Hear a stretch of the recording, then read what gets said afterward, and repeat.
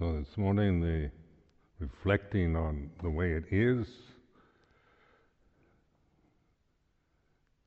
This statement, the way it is a reflective thought, because it's not telling you anything. It's not telling you how it is or how it should be, but it's a suggestion using the thinking process to help us awaken and observe, rather than just give us positions to take on issues and giving us ideas and definitions.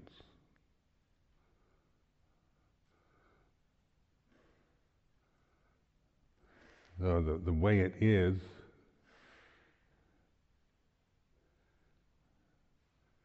it stops the thinking mind. You have to stop trying to make something, get something you don't have, or get rid of your feelings in the present or whatever, but just observe.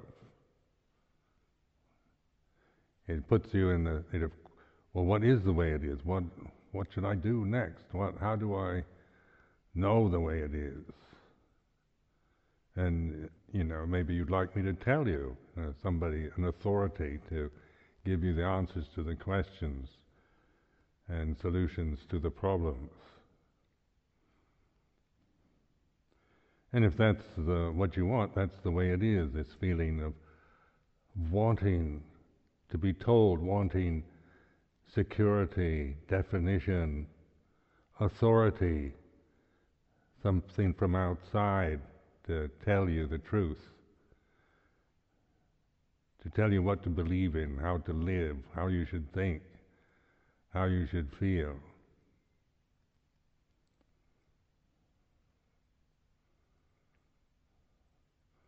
But when we're reflecting, then this statement, this thought, the way it is,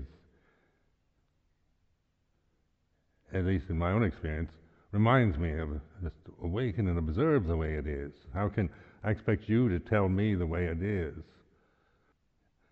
I can tell you how it should be, from the ideal level of how you should be as a bhikkhu, as a siladhara. What a good bhikkhu is, and a good siladhara is like this, and good monk, good samanera, good anagarika, good layman. Then we're talking about ideals of how things should be.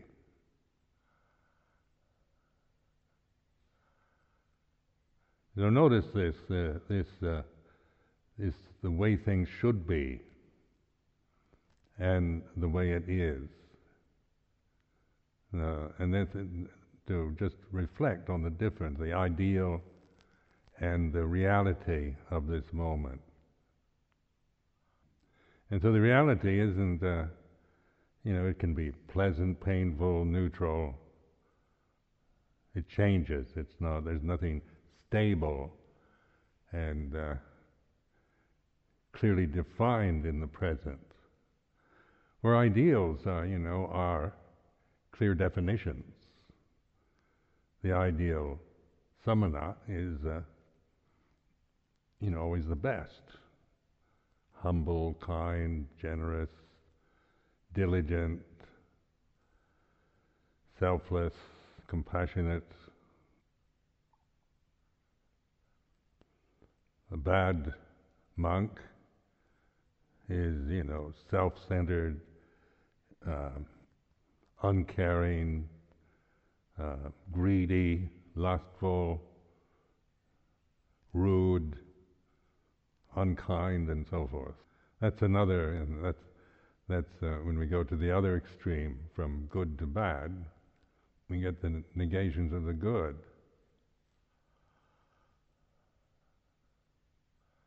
But the way it is like this, and just in this reflection of observing, being the witness, the knower. Right now the body's like this. Now I can't know how your body's feeling at this moment, but I can certainly be aware of how my body is feeling at this moment. It's like this. By reflecting this way, I bring attention to the posture of sitting. Sitting on this seat is like this. So just by reflecting on the way it is not a complaint or judgment or anything else, but it's awakened attention just to the experience of this body sitting is like this.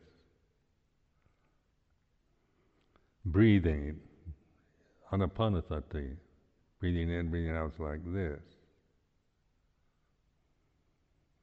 So just by noticing the breath, observing, just the breathing, inhaling is like this, exhaling is like this. That seems rather banal and unimportant in terms of ideals and how things should be. According to the ultimate goal of realizing Nibbana and freeing ourselves from defilements. Because those are aspirations, goals to attain. But this is awakening, observing, being the knower of just the reality of sitting and breathing is like this. Now the body is easy to focus on because it's a coarse condition. No, it is a clearly defined form.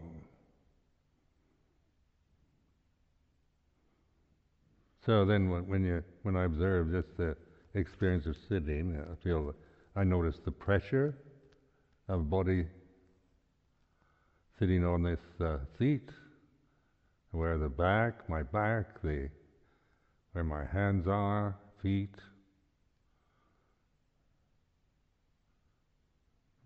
Become aware of tensions in it, maybe of stress or tension.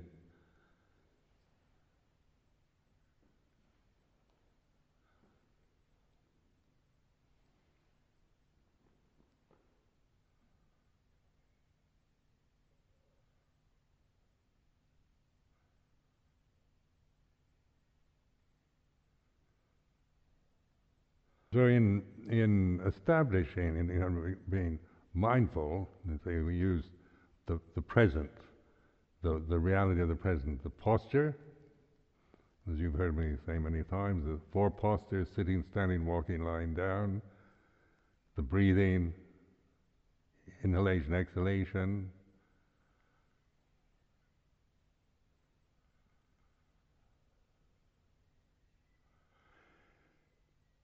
be aware of the mood, the emotional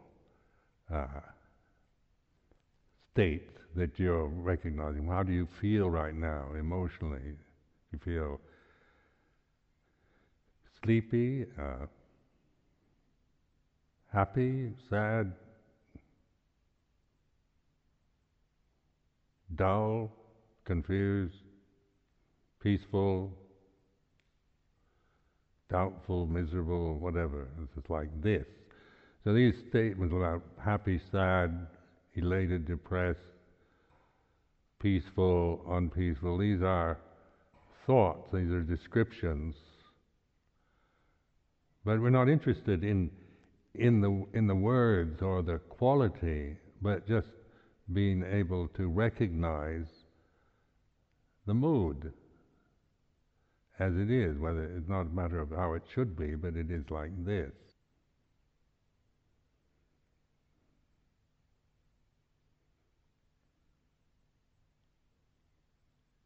So this brings in the four foundations of mindfulness: the body, the feelings, the citta, the state of mind. Foundations of mindfulness. Gayanupassana, Vedananupassana, Cittanupassana. So Gyanapasana is the body, Vedana is the feeling,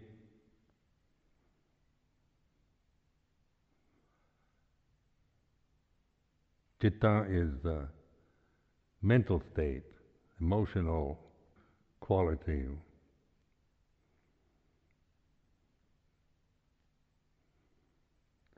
Now when we are using the Four Noble Truths, and this dukkha, as the first noble truth, there is dukkha, there is suffering. So this is some kind of feeling, isn't it? It's the Jitanupassana, very much bringing attention just to the feeling of, say, of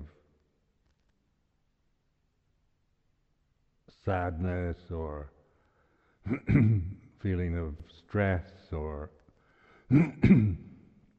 loneliness, loss, grief, whatever, anxiety is like this. And so using this ordinary experience of dukkha, we investigate it, and this is the second, third, and fourth noble truths is this way of investigating, not through analysis, but through intuitive awareness, through observation, recognition of the way it is.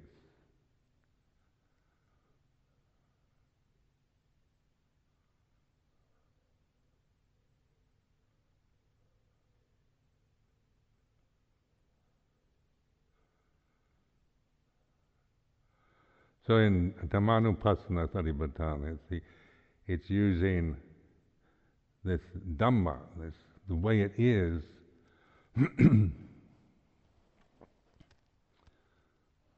it's a way of using thought, taking this paradigm of the Four Noble Truths and applying it to experience.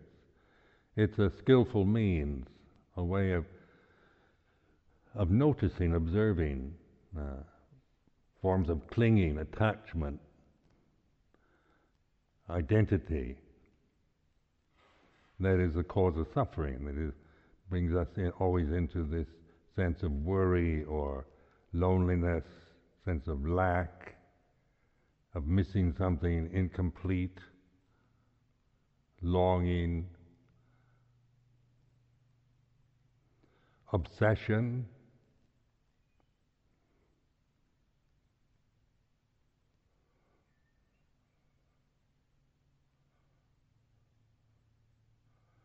So you've got what we call these Dhamma teachings, Four Noble Truths, and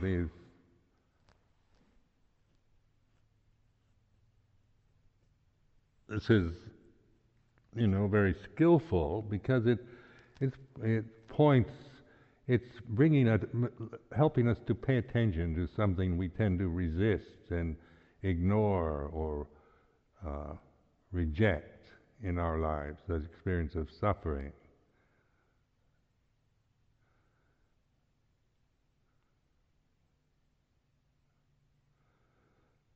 So being attached to anything, to any condition, is the cause of suffering. Blind attachment, ignorance, there's always this avijja, ignorance of the Dhamma,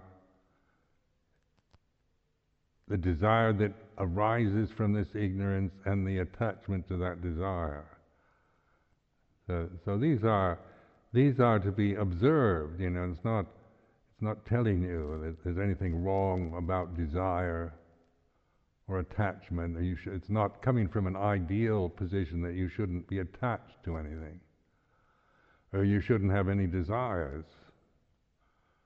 That's the ideal, how things should be. What a good monk, a good nun shouldn't be attached, should be free from attachment, free from desire.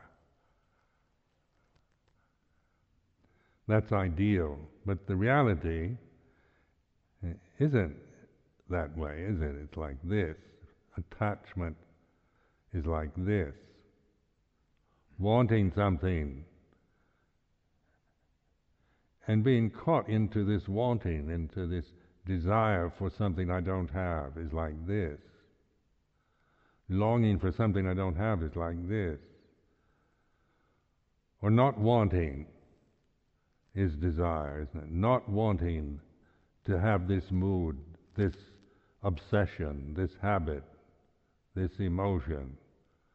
Not wanting the world to be the way it is. So not wanting is like this, the way it is, and wanting, not wanting. So it's a way of exploring, observing. Now this, the ability to observe and witness is not a personal accomplishment. It's more like paying attention. It's a natural state. It's not a created state. To awaken isn't some refined state that you get after sitting in meditation and developing refined concentration. It's natural to awaken. It's not something fantastic or difficult.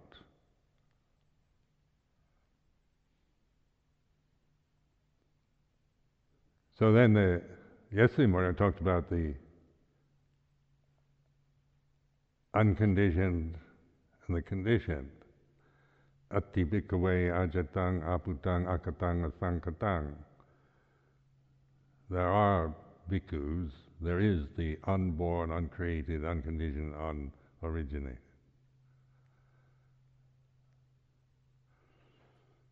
So there is suffering. And the first noble truth, isn't it? If there is dukkha, but then the Buddha also said there is the unborn, uncreated, unconditioned.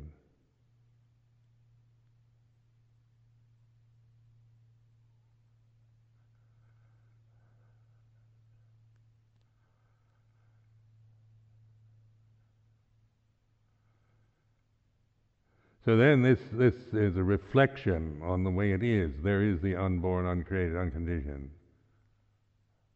Now that one can attach to some kind of metaphysical theory about that. You know, like we believe in the unconditioned and hold to some ideal of, you know, something, some place, some state that is unconditioned, and we believe in it. But this isn't, the Buddha is not asking us to believe. This is not a doctrine or a dogma. This is pointing to reality, to the real of this reality of this moment. So at this moment, here and now, what is unconditioned? Uncreated. And so this is like inquiring, in that you're asking this question.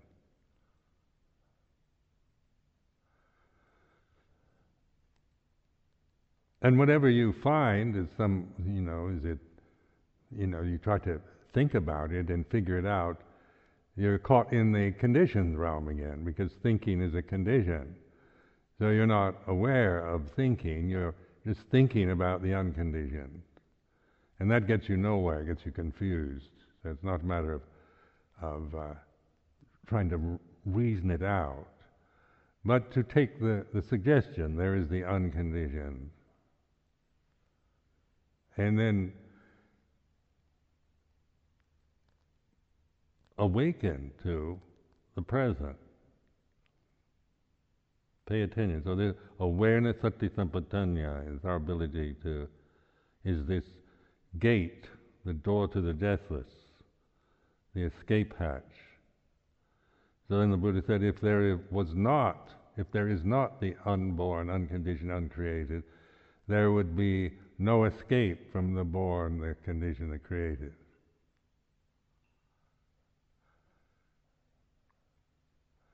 So then, because there is the unborn, unconditioned, uncreated, unoriginated, there is the escape, there is liberation from the born, the conditioned, the created. So this can only be mindfulness, isn't it? The unborn, uncreated. That's the only possibility, the only reality that we don't create. We don't create mindfulness. And that you might try to be mindful. You grasp some idea of what mindfulness is and then try to be that way. That's not it. Mindfulness is our ability to awaken and observe. It's not a condition we create. It's a reality we recognize. So, awareness, mindfulness,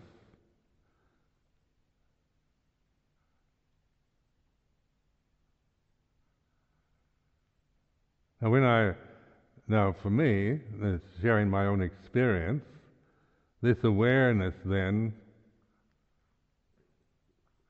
I notice this, what I call sound of silence, this kind of resonating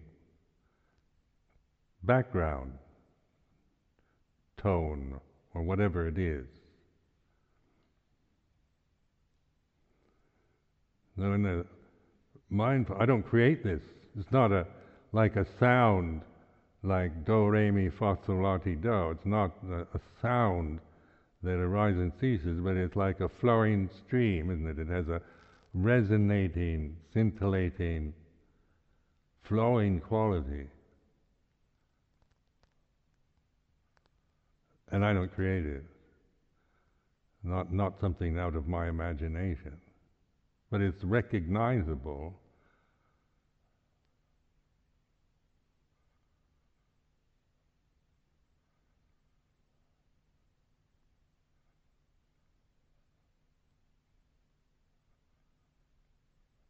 So this is done through observing, through attentiveness. Now if I'm looking for it, when I've talked about this sound of silence, people start imagining some kind of mystical sound, like some kind of angelic chorus or some ethereal kind of sound. You can imagine, the sound, the heartbeat of the universe, the cosmic vibration. These kind of words give it a kind of, an aura of specialness and remoteness and mysticism. And so we start imagining it as something. And then when you try to find what you imagine, what happens? You're expecting something, or you think it's something that you imagine, a blissful, ethereal sound, a sublimity of beauty that you're somehow missing at this very moment. And that if you pay attention, you'll find it. Now this is a thinking process, a way of, we wind ourselves up with expectation, through imagining, using these thoughts, the mystical sound as some kind of remote and hopeful attainment by very advanced meditators, maybe. And you can say, Ajahn Sumedho, he's been a monk 40 years, it's easy for him. And you can think, I have to spend 40 more years trying to find this cosmic vibration. And so you're creating, into a problem. You're imagining, you're fantasizing, you're expecting something to find something that you imagine. And that's where this, in the Four Noble Truths, it's all about letting go of conditioning. So the second Noble Truth is observing what attachment is. the result of attaching to things, of identity, seeking your identity with your body, with your thoughts, your memories, your emotions. Now that scenario, that sense of a self, unquestioned, unexplored, uninvestigated. So the encouragement is to investigate this self. What is a self in terms of Dhamma, Sakya Ditti? So this is the first fetter. Now, fetter is something that binds us to birth and death. There are 10 fetters, and they're like manacles. They are the things that bind us to the mortal state. They're called sangyojana, translated into English as fetter. So it's like something that, like being handcuffed, chained to the wall by these fetters. And that when you really examine Sakya Ditti, it is a horrible fetter, being bound into memories, identified with the physical body as my reality. The 5 khandhas being attached and then we call it identity with this. It's like we're being bound to mortality, to death itself. We're chained, manacled to the Lord of Death.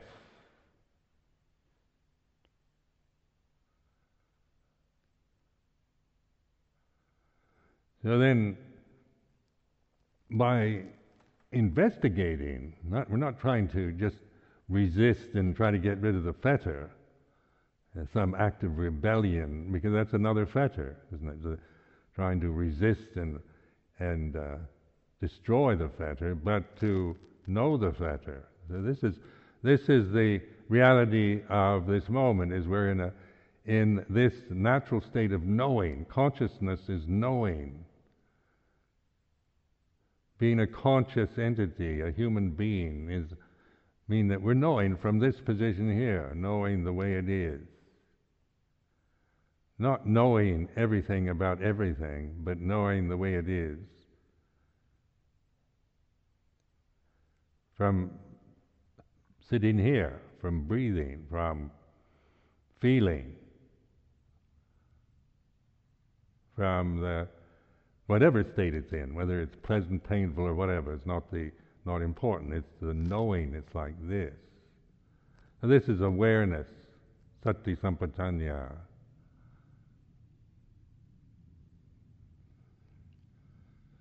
So the unconditioned, unborn, uncreated, unoriginated. There is the unborn, the uncreated. There is an escape from the unborn, uncreated.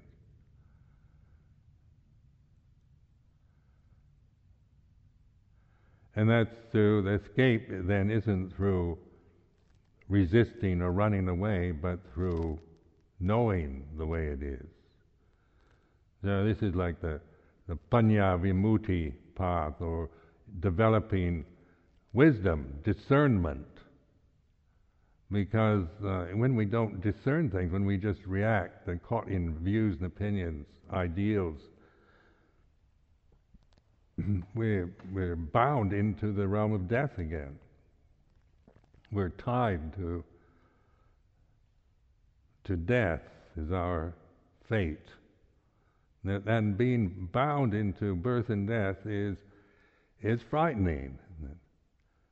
If I am this body, and this personality, and these memories are really what I am, and so forth. This is so unstable, so untrustworthy. And then you just, I can feel happy or sad. Just somebody smiles or frowns at me. I'm not sensitive. Somebody says a kind word to me and I feel happy. Somebody insults me and I feel angry.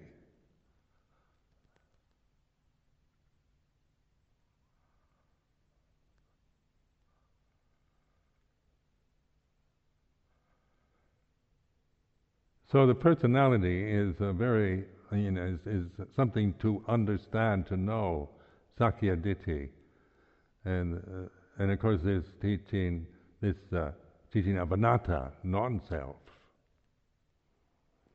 So mindfulness then is the gate to the deathless, the escape hatch from birth and death, but it's not an annihilation of birth and death. It's not putting it all behind and rising above it all and rejecting the conditioned realm. It's not an attack on the conditioned realm, because that's another dualism, isn't it? We're taking sides with the unconditioned, and we're looking down on the conditioned as well, they're just anicca, dukkha, anatta. They're imperfect and they're born and die and they're the cause of suffering, and that's the same problem, isn't it? Still the self, the ignorance, and we've got this ideal of the unconditioned, that I'm the unconditioned and these conditions are not me. This is still an intellectual process one can bind oneself to, and this is not liberating either.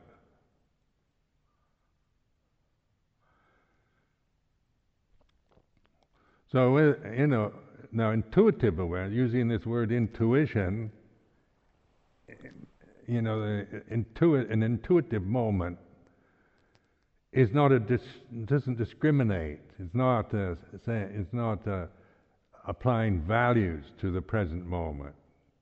Not saying it's good or bad, right or wrong, but intuition is a natural state, natural ability that each one of us has to receive this moment as it is, whatever the conditions might be.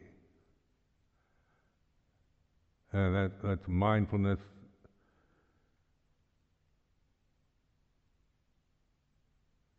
Sati sampajanya.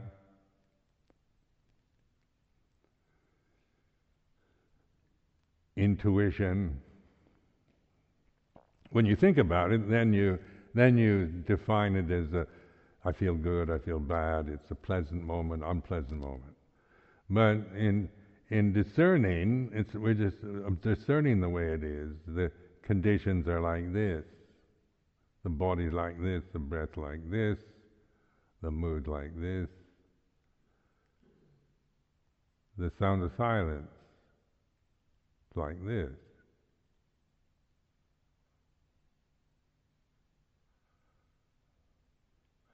Now, if you take an interest in the sound of silence, like some people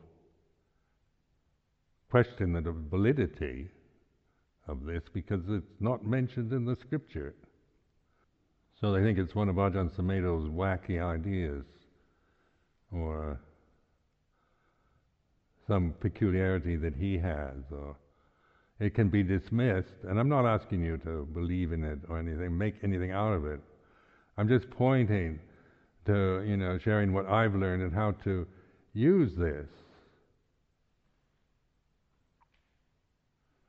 Because when you're aware of this kind of flowingness, this sound of silence, it's like a stream. It has a flowing quality. It has continuity. Where other sounds arise and cease. It's like space. It's background. It doesn't obliterate or destroy anything. It's not something that stands out and grabs your attention and demands, anything from you. It's subtle, so it's a matter of recognizing it. Because, meditators that have been practicing for years recognize it, but they don't know what to do with it. They talk to people that practice various methods, and they dismiss it, or they don't know what it is, or they just ignore it, or just project the perception of impermanence onto it, or they think it's tinnitus, or they label it as maybe something wrong with their ears or whatever. Talking to meditation teachers, very few have ever understood how to use it or its value. Yet they all have been aware of it. But because it's not mentioned in the scriptures, then of course it doesn't exist, does it? If it's not written in the book, not defined in the Pali Canon, then it's not the Buddha's teaching, therefore we can't use it. Is another position that we take, isn't it? We become orthodox Theravadan Buddhists. Now, being an orthodox Theravadan Buddhist is another identity, isn't it? That's the word orthodox Theravadan. This is not Dhamma. These are concepts that we project, we've created. The Buddha never taught Theravada.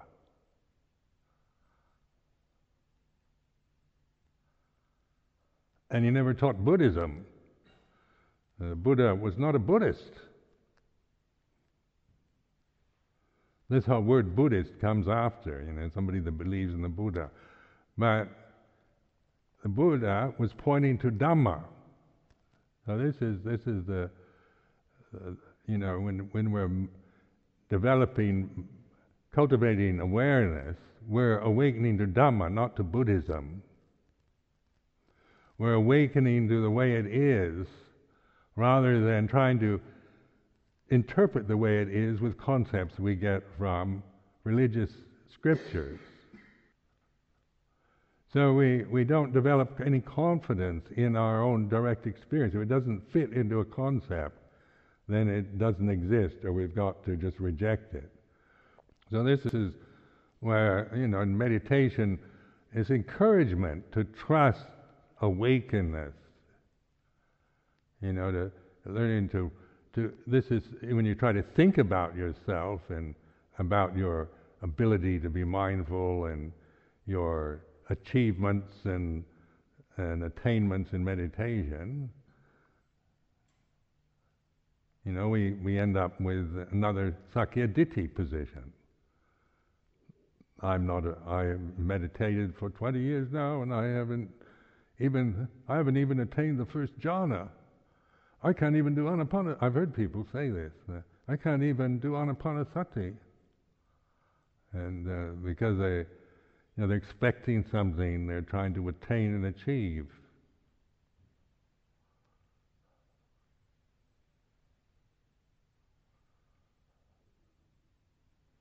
So it's rather sad to see people who really sincerely applied themselves diligently to meditation techniques and practices, and then feel they don't get what they expect, or they can't do it according to the way they interpret what they should do. And this is, of course, because they haven't broken through the basic delusion of a self. They're still it's my meditation practice. This technique given to me by a great master. I believe that my meditation master said if I practice this technique, I should get enlightened. And so the whole thing is, the master knows I'm an ignorant person. The master gives me the technique. I perform the technique for 20 years, and I don't feel enlightened. Why? Because the delusion's still there. The sense of a self, and me practicing in order to get something. the master knows what I need, because I'm so ignorant and have so many emotional problems and defilements that I can't trust myself at all. And the master knows what I need. So we look to the master. This is still Sakyaditi, isn't it? It's all about, I'm this ignorant person, the master is the enlightened one. He or she knows what I need. I don't know. And the master told me how to meditate, so I do that according to the instructions. So this is all thinking, this is creation of a self. Sakyaditi is you're bound, you're fettered to this, manacled to the self, to the illusion of a self. So I ask you, why not break down the illusion? And right at the beginning, why meditate for 20 years with an illusion as your foundation for practice?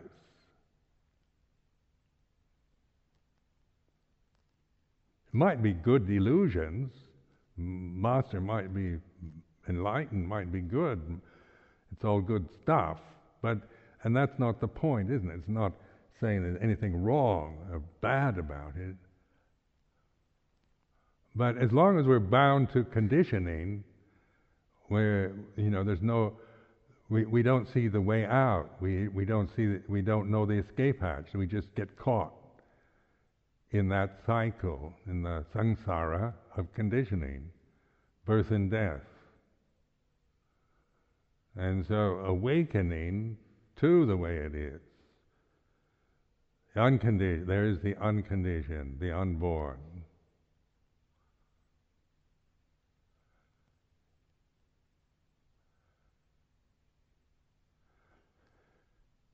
And so in this sound of silence, I don't create this. It doesn't seem to have any beginning and ending to it. It's like a stream. And you look at a stream, a river.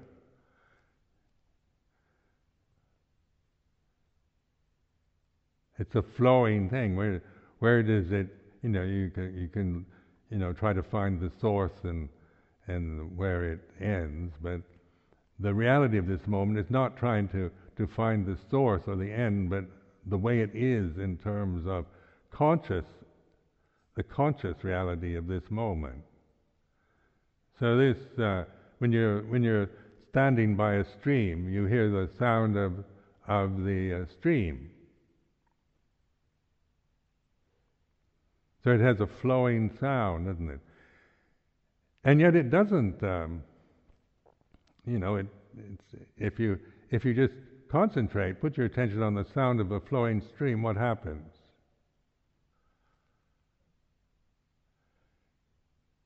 The thinking process stops. You're not trying to write poetry about it or make it into anything, into a kind of personal experience, but just being with the flowing sound is like this. Now when you put yourself into this flowing sound, the flowing sound doesn't create a self. It's not, you can't, doesn't, unless you project self onto it, make it into something personal or whatever. But if you stop, if you just listen, pay attention to the sound of flowing water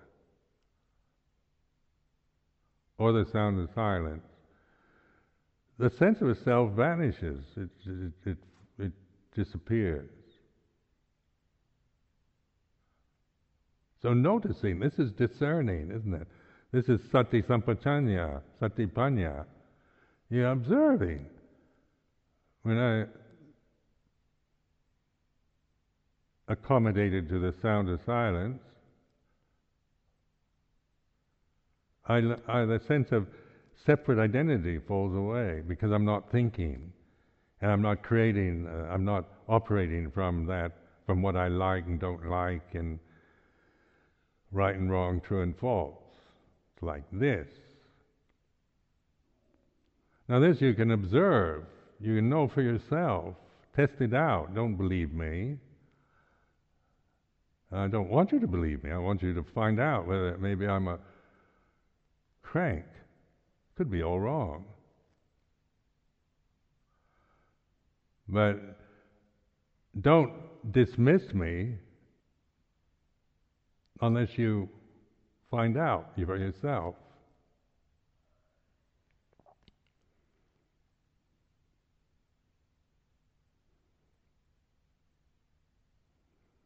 And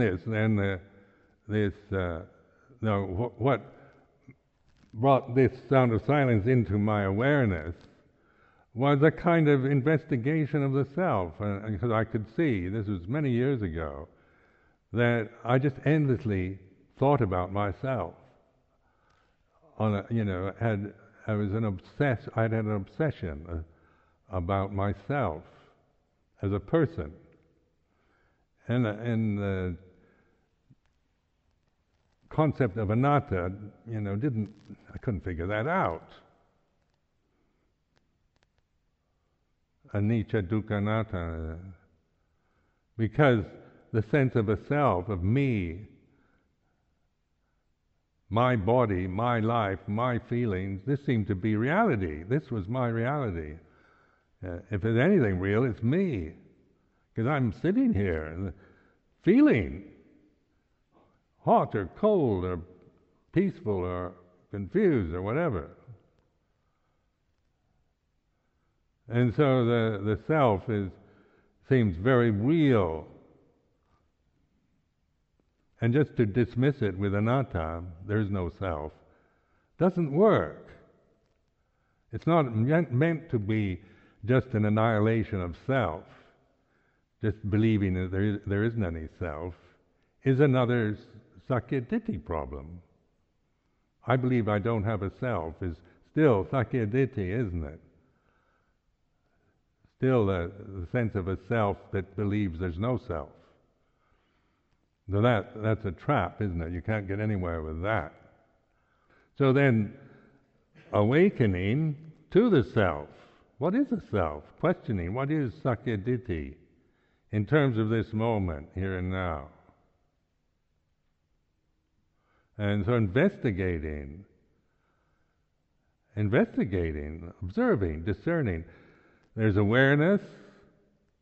Right now I'm aware of the sound of silence.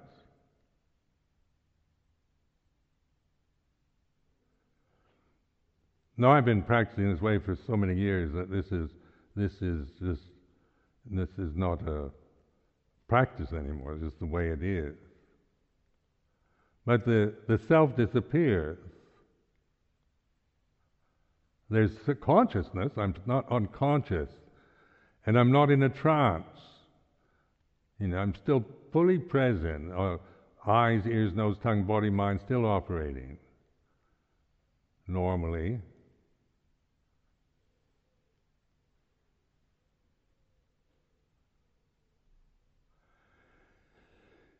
And then maybe what is he talking about? Is this real Dhamma, or is this just Hinduism? No, Buddhists are arrogant about Hinduism. It's Hindu, and that's a put down, isn't it? And if it's Hindu, it's not Buddhism. That's another discrimination, isn't it? That's Sakya Ditti again. So you become sectarian. You become a Buddhist, and you don't want anything to do with Hinduism.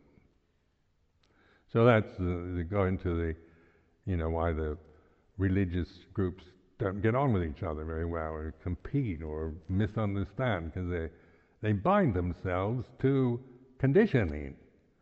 These religious conventions, they're all conditions. They're created by us, by human beings ignorant human beings.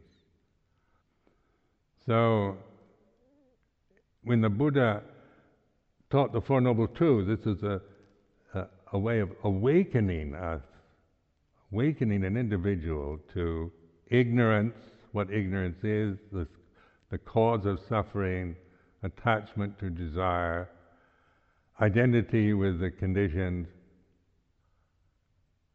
And by observing this through awareness, then we see the problem. We have the insight into the cause of suffering. There's attachment, clinging.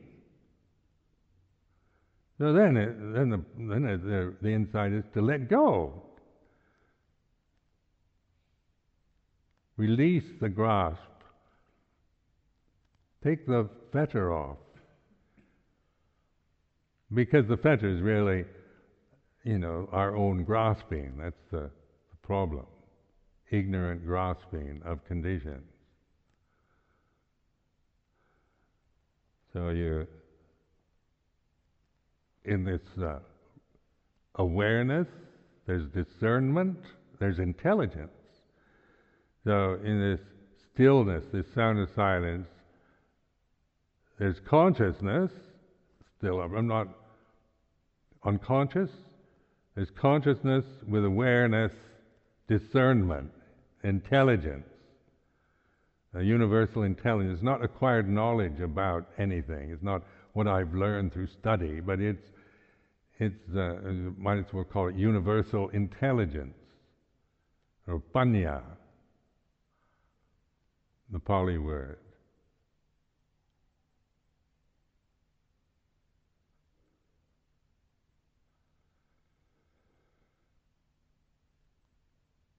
So that's not a personal attainment. I can't, if I say I'm a wise person, that's back in Sakyaditi again. Because Sakyaditi arises through attachment to thinking. And that I am this person, I am this body and this person and these memories, and I am like this.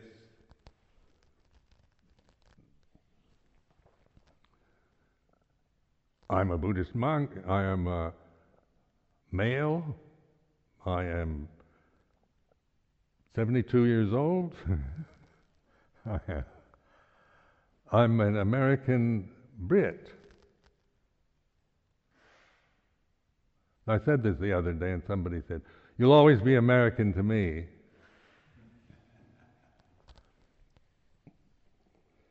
But it doesn't matter, does it?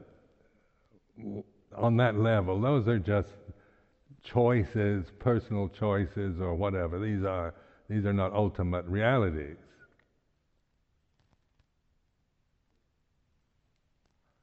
And that's Sakyaditi, It's identity with nationality, with gender, with sexual orientation. Now people are strongly identified with their sexual orientation. So you're heterosexual, bisexual, homosexual. This is Sakyaditi again. It's a sense of self, identity with a condition.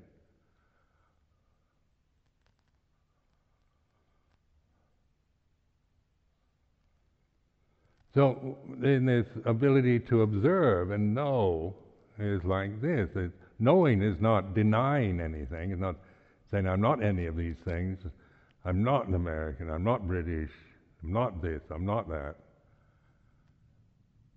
But it's the ability to observe the thinking process and its absence. Like when you rest in a stream, isn't it? Now there's the sound of silence. The thinking stops, but there's discernment. And then when I start thinking, I'm aware of, thinking and non-thinking. There's discerning when there's thought and when there isn't. It's like this. Non-thinking is like this. Thinking is like this. And then thinking, just habitual thinking is where I create myself as a Sakyaditi person. I really believe, that I am this person, that I am these conditions. This is my commitment. This is how I define myself. This is my reality. And it's all about me and my feelings and my past, what I've done, who I am, my attainments, my failures, my virtues and vices, on and on like that. It goes, just whirls you around into this samsaric vortex. And it is suffering. To be a person, it's always, is suffering. To be somebody, to define yourself according to conditions. These are never going to satisfy you, even if you put it on the superlative level. How many of you can see yourself only in the superlatives of the positive? I am the best, I am the greatest, I am the champion, I am master of the universe, king of the world, I'm better than the best. It takes a lot of effort to sustain that one. And then there's always something that's going to prove you're not the best.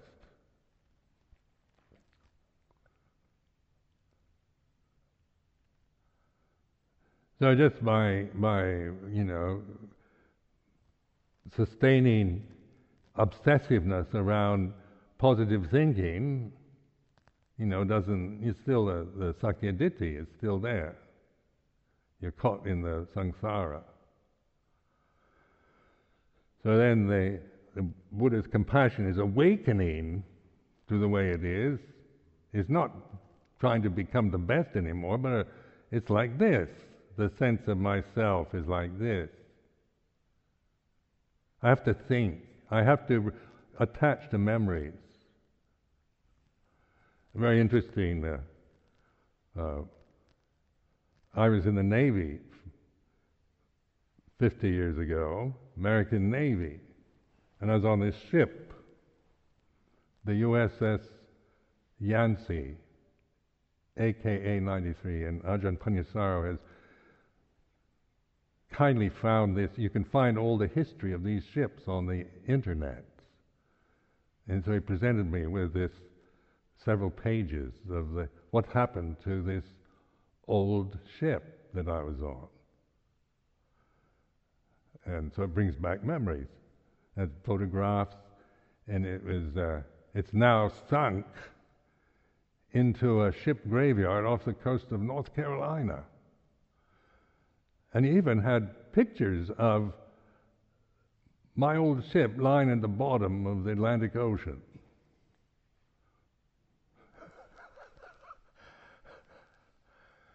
And then the memories flood in. You see this ship, the form of this ship. Now, if you looked at the pictures, it probably wouldn't mean anything to think some kind of American naval ship, so what? But after I lived on the ship for 2 years, a very important part of my life, a sense of self arose very strongly while I was on this ship. It was about from 21 to 24. So, years of age then. So then this ship was, quite an experience. So it's a very formative period, and a lot of memories come from that period. So when I look at the photograph of this ship, as I remember it, and then seeing it sunk into the Atlantic Ocean, it's lying on its side, and it's a graveyard for old naval ships off the coast of North Carolina, and it's for environmental purposes to make these reefs for sea life. So there's kind of sea life forming on this old ship.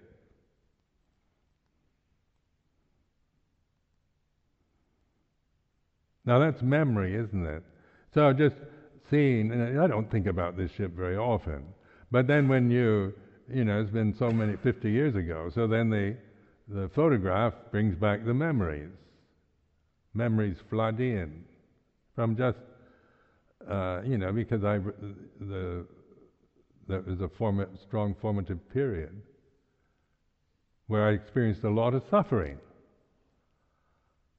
personal suffering. Now putting that into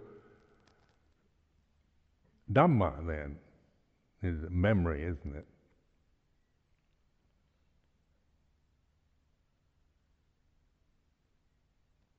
We have a retentive memory, so I can remember 50 years ago.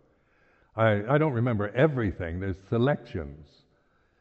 Daily routine on the ship, and what I had for lunch back in 1955 on this day in July. I can't remember. Probably they didn't have very good food either. Remember that.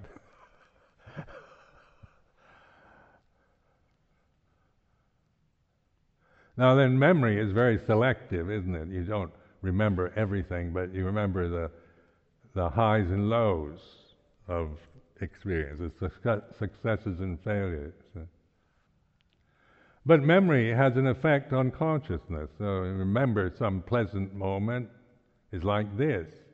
Remembering some unpleasant event is like this.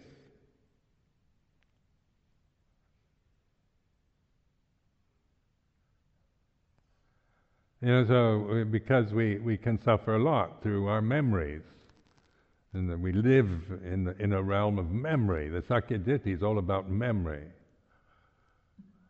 So we create. I was in the Navy 50 years ago, and my ship is now, sunk off the coast of North Carolina. My life, my biography. This is all sense of Sakyaditi. Now, putting that into context of Dhamma is not saying there was no self on the ship and there, this is just dismissing it as just memory and doesn't matter.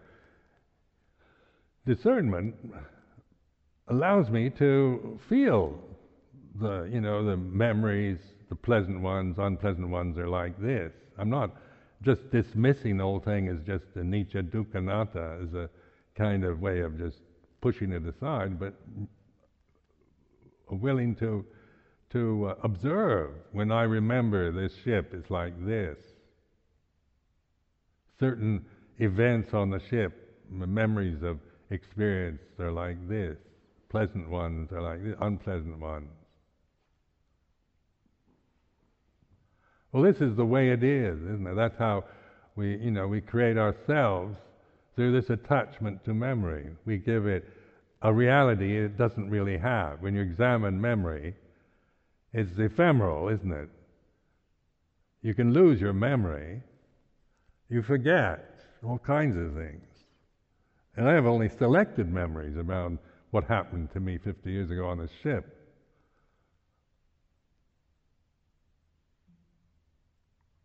I don't remember everything.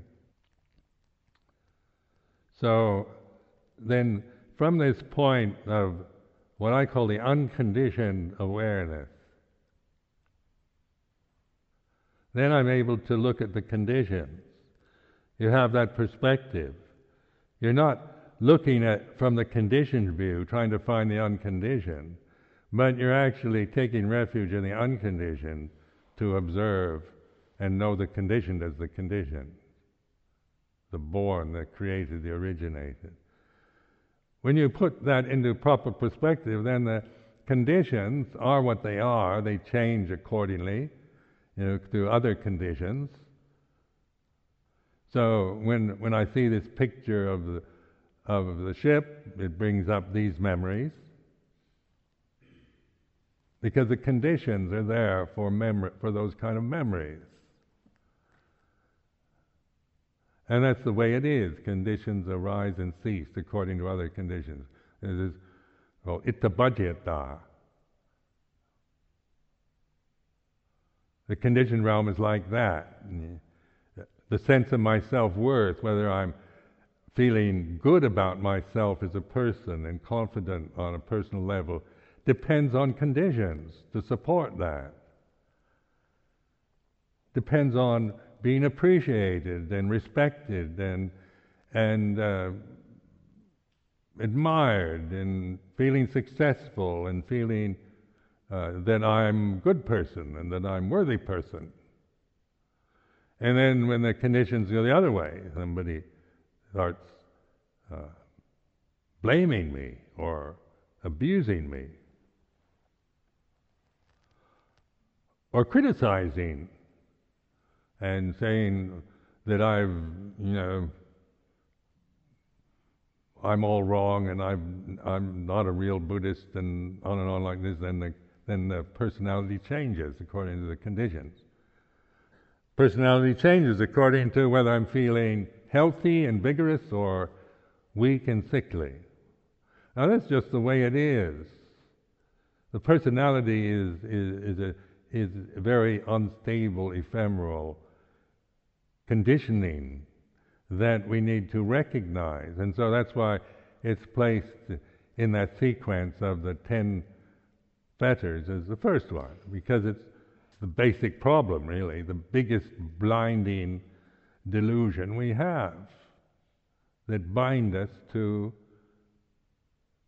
the samsara.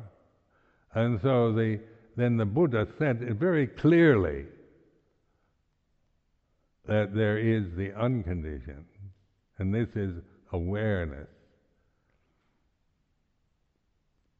Awareness of the condition, awareness of the personality, awareness of the memories, awareness of the sense of myself, how I feel about myself. I can recognize, I'm aware of whether I feel good or bad or about myself as a person.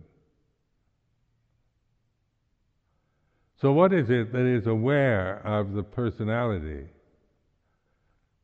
And then this is a self-inquiry, inquiring. So this is non-self. This awareness, non-self, anatta.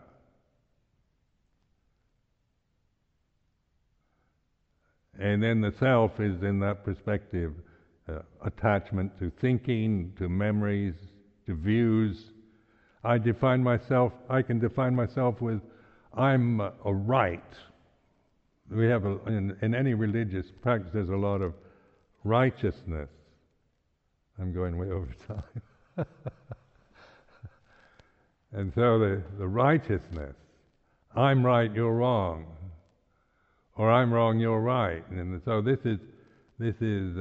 one can live in a realm of determining to be right.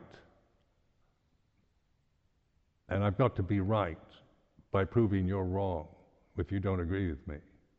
So we get into wars and conflicts. So this can be observed, attachment to right and wrong, good and bad, as a Sakya Ditti. So I want to encourage this way of reflection to get to the root of suffering, rather than just muck around with suffering for 20 years and then feel disappointed because you're still confused and suffering.